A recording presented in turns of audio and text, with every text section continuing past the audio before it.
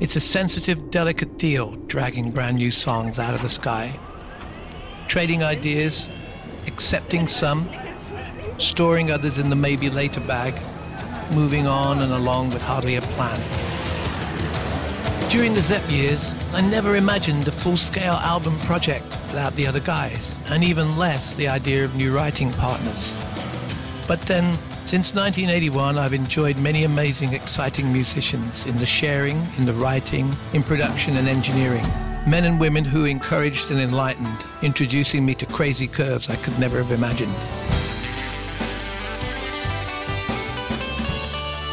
For this podcast, I'm going to be picking out some songs from here and there along the way, mixing constant shifts in sound and intention from across this long old time. There's a story in all of them. I'm Robert Plant, and this is Digging Deep.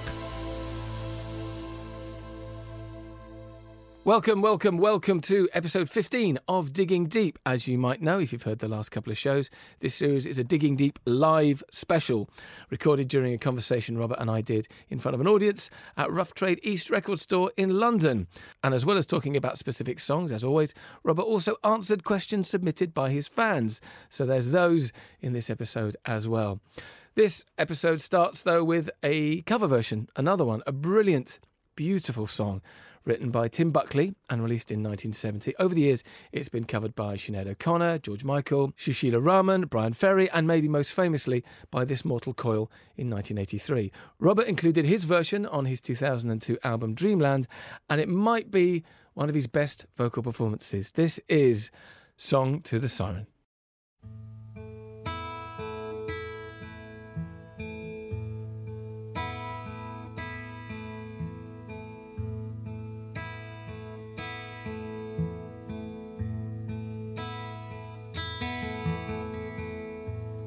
Long afloat on shipless ocean, I did all my best to smile till your singing eyes and fingers drew me loving to your eyes. Tim Buckley song, a masterpiece. I mean, let's not bandy the words. It is just one of the most beautiful songs. How did your relationship start with that song then? Well, Tim Buckley cut some amazing tracks way back there, and there were so many extremes in his performances. Sweet Surrender, songs like that, incredible. But that was a really concise, beautiful. There was nothing peripheral, nothing at all except for the song. And of course, 4AD put out that version by the Cocteau Twins, and you think about that with Liz singing, it was just. It had a life, and then it had another life, and it will have forever a life. It's like September Song or something like that. These songs that are infinite, really. And I wanted to sing it. Thing is, I feel like a kind of glorified pub singer because I really like taking on songs like that. It was with Saving Grace until recently. I was doing a version of Nature Boy, and these songs are like for a singer to sing like that, to get around that stuff. As much as I like Howlin' Wolf, and I'm driven by that sort of period of my life, and when you hear people sing like that, that sing songs with such beauty, it's incredible. And there's an island off the coast of Ibiza called Verdra, and it's one of the many islands that they consider that Ulysses was. He was tied to the mast, and they filled his ears with wax so that he couldn't hear the sirens. Right.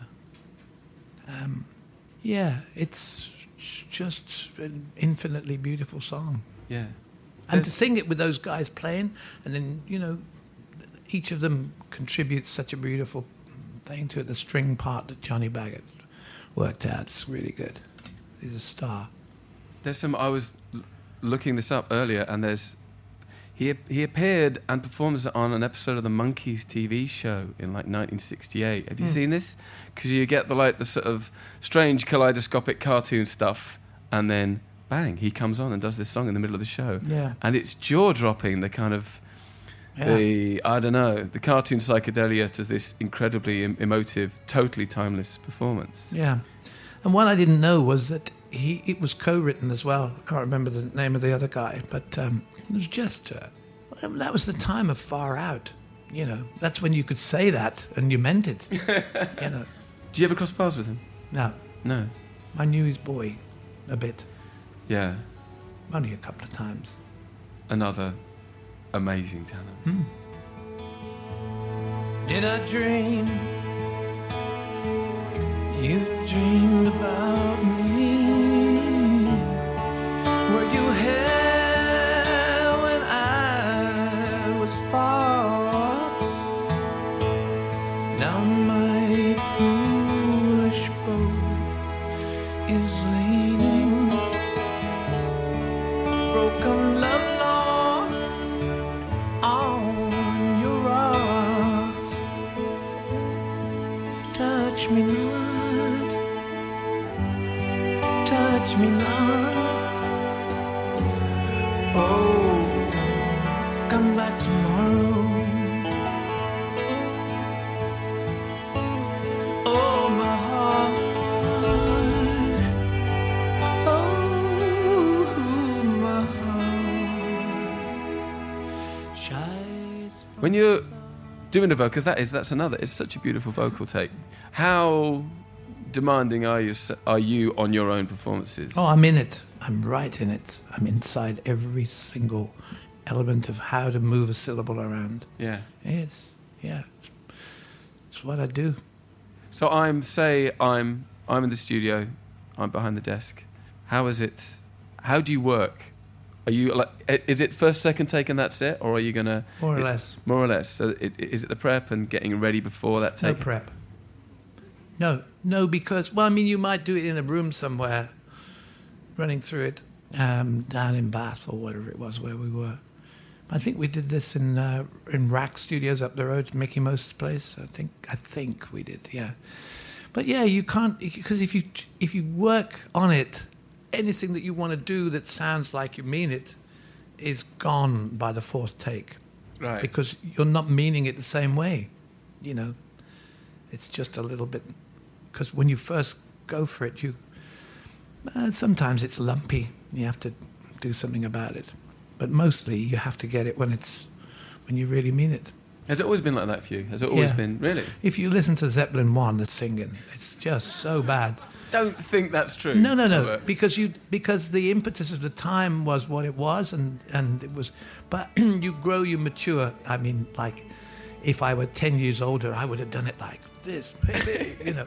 But so you look at all these things, and you get to a certain point, and if you're going to deliver a song carries that kind of importance, it has to be really fresh within what you're getting out. Yeah. Quick. And you know when there's a take that's right, you know. Yeah, maybe you drop a line in here and there in the nicest possible way.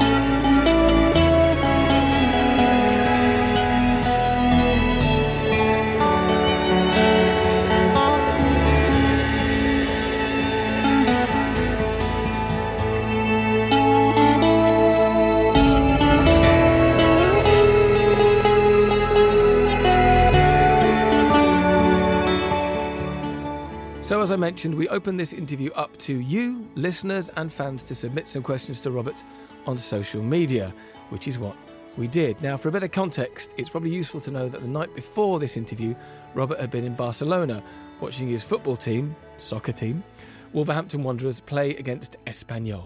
Question from Lily of the Valley. What album? I'm reading them off here. I'm not making these up, Robert. I dare say you're not. But I thought Chemicals had gone now. Lily of the Valley asks, what album... Do you get the tone of that? Oh, we just got another one here on... It's like TalkSport. Yeah. What album or song do you think most represents who you are as a person and who you've become? I think Lullaby and the Ceaseless Roar is what I become. Right. And I think as a person, I've got quite a few different sides, areas. So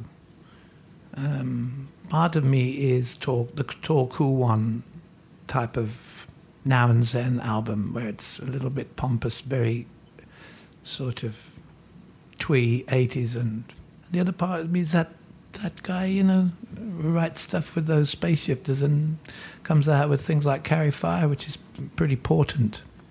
Another question. This is from Hans Twit. I'm not making these up. A question for Robert. What are your favourite books at the moment? And how does your connection to literature inform or influence your approach to music? Well, Hans, that's a very nice question. Thank you.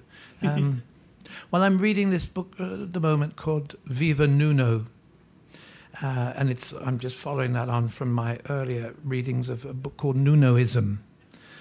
And Nuno Espiritu Sancto is the manager of Wolverhampton Wanderers football club. Right. And you may laugh because I like being silly, but you just go to YouTube and listen to what he's got to say. He is like some super guru. And no bad mouth and no nothing at all. And there's a guy who used to do not a podcast, but a blog, and he travelled around watching the fortunes of the Black Country faithful for years. And this is the most absolutely, it's just amazing writing of all these different Saturdays and Tuesday nights that this guy's gone through life with all the pitfalls and the pain and I'm serious. This guy is like some Shakespeare on acid. 1 minute he's quoting from the scriptures, next minute it's William Blake, the next minute it's a free kick at Tranmere Rovers, and somebody's just pissed on his head from a great height or something like that in the away end. It's magnificent writing. Apart from that, I've been reading a lot of work by a guy called Martin Wall, who is a writer, historical custodian of other aspects of our history, as all the different declensions of our island have opened up, and especially around the Welsh borders, which is where I'm in. Wherever I go, I take them with me. Yeah, I read, and I'm just interested in. I read a lot. I went to the William Blake exhibition here recently, and I really I'm impressed beyond all belief with that whole drive that he had, and his constant fury at his lack of acceptance. Because when he was in Zeppelin, he was okay. Going back to the football thing, because there's... No, but it's beyond that. It's that people can capture something and then they can go right through the whole kaleidoscope. It's that about great writing. Even if you didn't give a hoot about the subject, it's the zigzag that's really good. That's really very exciting. Because I've got this theory about musicians and football, and I think musicians who started off going to football when they were quite young, when they were kids, and they heard those songs that's being sung on the terraces, and they heard them echoing round these big places. I think, and this is my theory, that for a lot, that's where you don't just hear music sung en masse, but you start to realise the kind of communion of music at a football match, how it ties together generations. It's a very direct illustration of the power of music. Did you have that as a kid? Did you go and sit in the stands and hear these songs and think, oh, music's... Well, no. Okay. But I did... Screw my theory then, thanks. Yeah, no, I did. I, to be honest, I'm not really sure what I did. But I do know that by the time I was at 21 or something like that, the overwhelm of the kind of what was happening to us 4 guys at that time was so hugely unaccountable. There's no trail that you could have followed that said, hey, and when you do this, hey, that's going to happen. And then when you've done that, when you come out of the doctors, that will happen. There was no roadmap for the thing, so it was just I could have ended up hanging out with Fairport Convention in a cottage somewhere in Berkshire, or I could have gone up to a soccer match and got right in the middle of the frenzy and the communion, and I did the latter. Yeah, I found a lot of I could become part of something instead of being separate. Most of my time, I'm separate. Last night, I was separate. We were held in by the cops in Barcelona for a long time. And all my chums from, I would call it the Shire, but it's not really. We're going, Planty, tell him. Tell him who you are. And I said, but it's bad enough that you know. And the Portuguese cops were asking him, who is this? It's like, and I don't want any more of that. There's loads of books, but that'll do. I'm puzzled as a newborn baby. I am troubled as a tide. Should I stand amidst the breakers, or should I lie with death, my bride?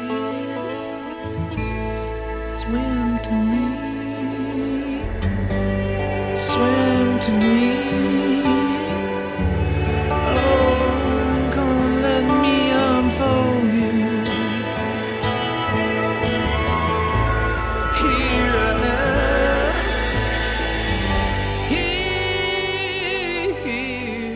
I am, waiting to hold you.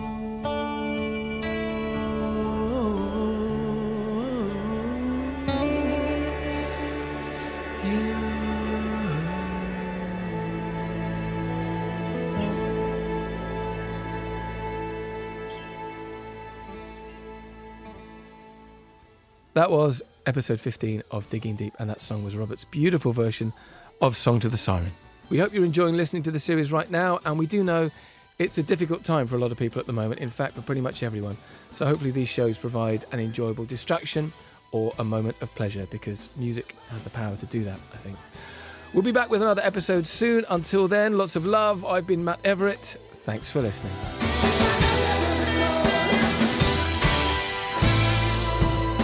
This has been a Cup and Nuzzle production.